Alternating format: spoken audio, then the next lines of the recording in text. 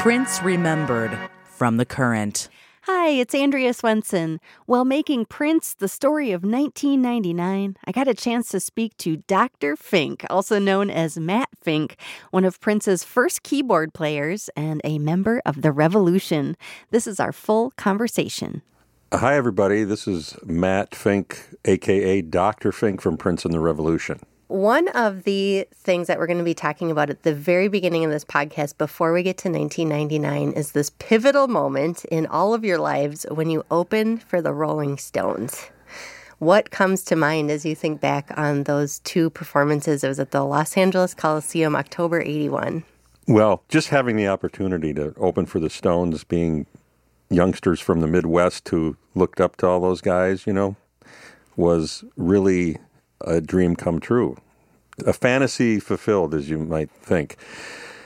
Unfortunately, it was a bit disappointing because of the reception that we received by quite a few of the audience members. I know there were people out there that were more polite and probably gave us the benefit of the doubt, but then you had these people out there that didn't seem to appreciate what we were about. And so we took the stage, we started to play, and then, people were flipping us the bird, and they were booing, and they were throwing food and bottles and cans and crumpled up paper cups, and, we were all nearly pelted with stuff. I know I got pelted, actually, in my head with one of those crumpled up paper cups. It did sting. But what was interesting is I thought that the Rolling Stones had more of a 60s counterculture kind of audience that would be more peaceful than this. So I was a bit surprised by that. So it kind of took on that Hells Angels edge, since they allowed the Hells Angels to still be their security force, even at that time. So you had this faction of unruly types that didn't really quite get what Prince was doing. So you had a mixed race group of people up there, mixed gender. Prince was dressed in his trench coat and his thigh-high stockings and high-heeled boots and just looking radical compared to what they're used to. Although Mick Jagger used to come out in kind of sexy clothing at times. But he was white. Yeah. So you had the three black front guys, and anyway, you get it. So yeah, it was disappointing. So we got out of there without being skinned alive too badly, but it was interesting. Mick Jagger, of course, appreciated Prince. He personally asked us to come and do that show. And he begged Prince to come back and do the second show, in spite of the first one being as disappointing as it was. Unfortunately, the second show went about the same.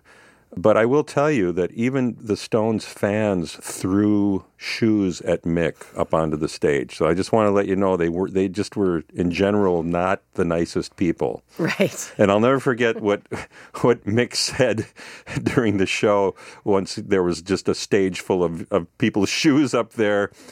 He said, "I ain't a freaking doormat. What are you doing? What do you think people doing?" So he was complaining too at the violence and the rudeness of these people. So it was really surprising. We have a little bit of audio from this show. Oh, great! And I want to see what it brings to mind just to hear. Okay. And I believe this is when it kind of turned. This is from the second show, I believe, and it's a performance of "Jack You Off." If you bet it in, I think you're home free. Really? One more song.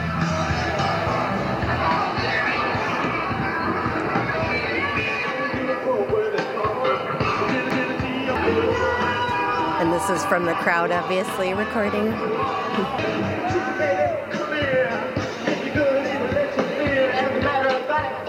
You can jack me off.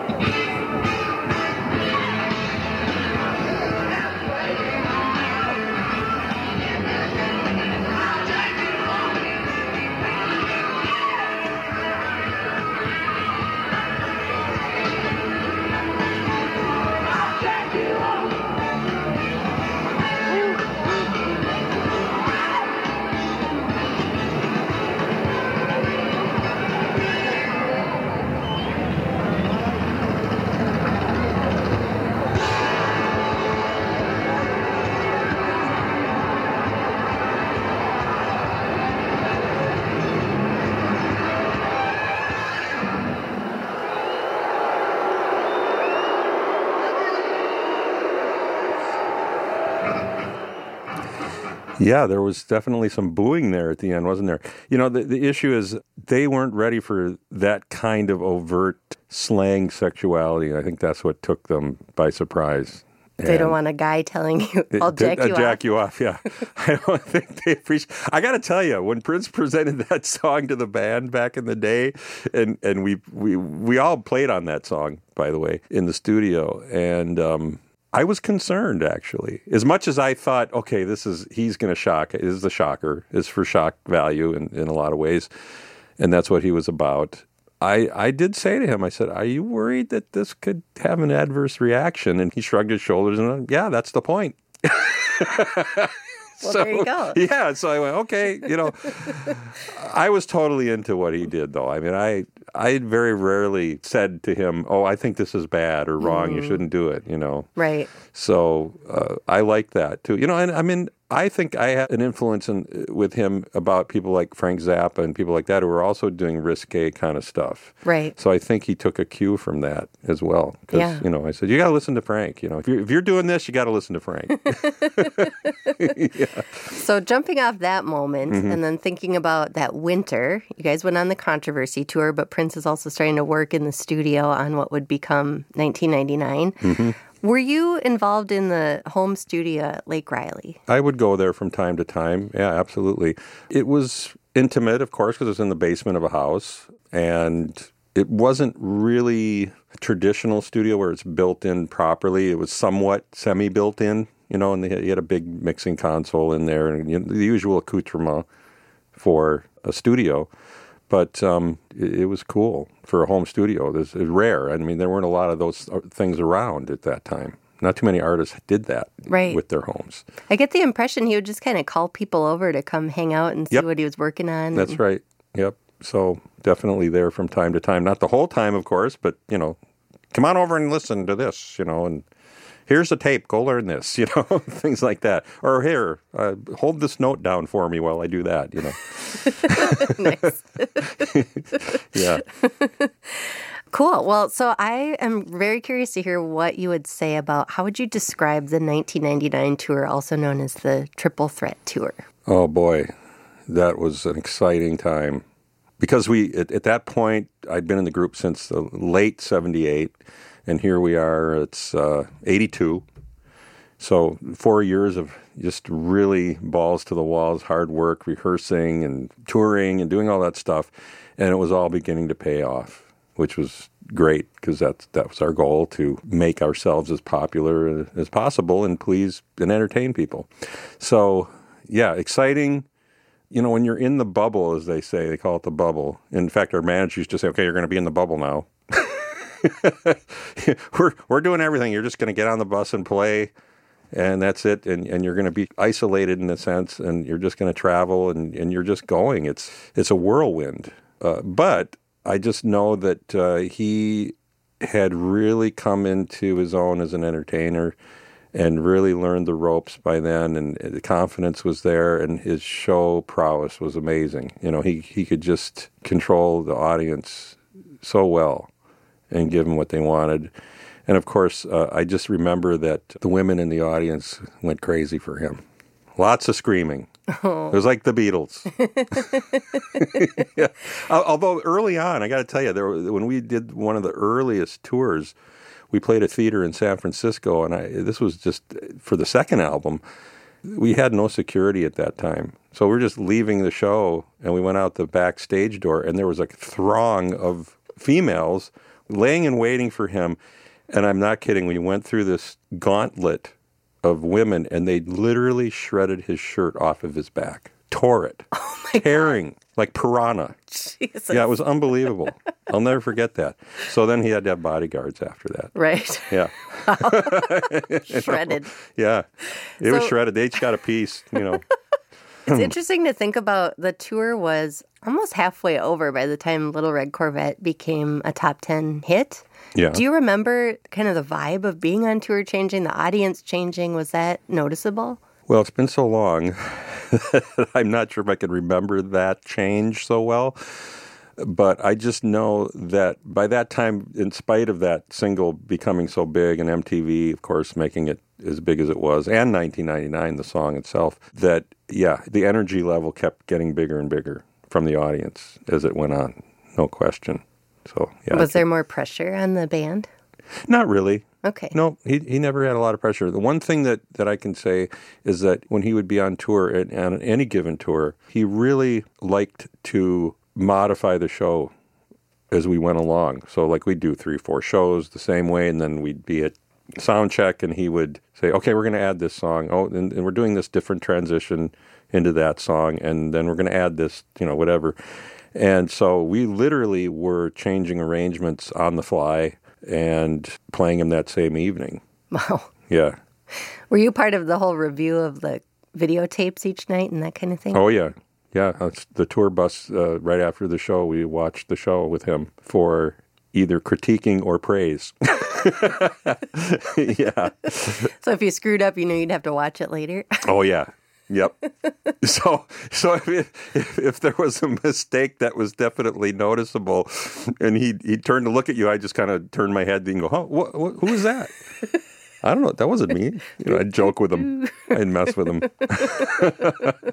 Yeah, it's funny. Wow, no pressure. But then if he did a clinker, I'd say, I just heard you do something too. So Prince made mistakes? Oh, sure, once in a while, but very rarely. Okay. Very rarely. And he was one of those artists that, when he sang live, he was just impeccable. So you didn't hear flat or sharp notes and missed lyrics or anything like that. Pretty rare. Wow. But there was an occasional flub, sure, just like he's human. Yeah. Yeah. Yeah. Since we're looking back through time, I'm wondering, thinking of all the vault tracks that people are going to get to hear, this era of, late 81 to early 83, this pivotal moment in Prince's life and career. What do you think this box set's going to be able to tell us about where Prince was in this time? You're going to hear stylistically, there's a definite vibe. It's pre-Purple Rain, post-Controversy. There's still some of that holdover of what he was doing from Controversy era. But then again, he was still progressing into new territory. And even I personally haven't heard some of those extra unreleased pieces, but I do remember a lot of them, some of which I played on. But if you just follow it from the beginning of the career all the way to the later part, you hear that progression of experimentation taking place and how he was always transforming himself into something different. With every record. Yeah. Really. There was always something new and original and exploratory. Yeah. Yeah. So you can really hear that as well on 1999. And what's interesting is even in the unreleased material, there's some real gems in there that definitely could have made the album. Right. Or even been hits. Right. During that era. And it's so cool that they're pretty much fully produced. Yeah. He didn't really demo stuff. He made full songs. Yeah, I usually did. Although, when you listen to some of the stuff, I don't know if they remixed them or not. I have to listen to it again, but I've heard them release certain things that still sound a little rough around the edges. Hopefully they took the liberty to remix some of that stuff. Yeah. I have the track listing, and you mentioned just now that you may have played on a couple of these. I just wonder if there's any that come to mind that you might have a story about that you'd like to share. There's a lot. It's like 24 tracks. The band worked on Possessed as a group with him, and we thought about bringing that one back out again to play on tour. So probably next year. Let's see, what else? Can't Stop This Feeling I Got. That one for sure. We worked on, and that one never saw the light of day. Won't see it till now. We worked on that one. Now, Do Yourself a Favor goes way back. That's even pre-signing period. Right, Pepe Willie, right? Yeah, and Pepe Willie, yep. What can you tell us about that song? Not a lot, just that it was done early on before he had his record deal with Warner's. Well, those two come to mind at the moment for sure. I would love to hear more about Possessed. What do you remember about that? I wasn't sure I liked it at first. And then the word possessed kind of bugged me a little bit, because the implication is kind of dark, But he made it and wrote it in such a way that it was happy and joyful and a lot of energy, and basically singing about how he's possessed in his music, basically is what the message is. So it's okay, I guess. He's not acting like he's possessed by an evil entity or anything like that. Similar to Purple Music, he's talking about drugs in that song, but he's talking about music as his drug. addiction. Yeah, his drug. Yeah, and in those days, really, he was so anti-drug all the time. And he didn't even like it if he saw me with a drink. He would actually sometimes say, "What are you doing? Why are you drinking? You don't need to drink." I go, "Well, I'd say, Prince, I'm not a big drinker. It's just one, maybe two. I'm not going to be driving." Right. And even if I was, I wouldn't be drunk enough, and I'd reassure him that I'm not. Don't worry, I'm going to be okay. Yeah. I love How Come You Don't Call Me Anymore. I love that. And he used to do such a great live version of that on the tour. I think that's on the live record that is in this package. Yeah. Now there's a video, DVD in the deluxe of the show, which Right. I've seen some of that already, and it's just amazing to me. It all comes flooding back, the memories from watching that. Yeah. Wow. I forgot how badass we were. Nice. Yeah. Well, great. We should probably wrap up. Thanks Great. so much for taking the time. You're welcome. Thank you so much for listening. You can find the complete 4-part series, Prince, The Story of 1999, wherever you get your podcasts.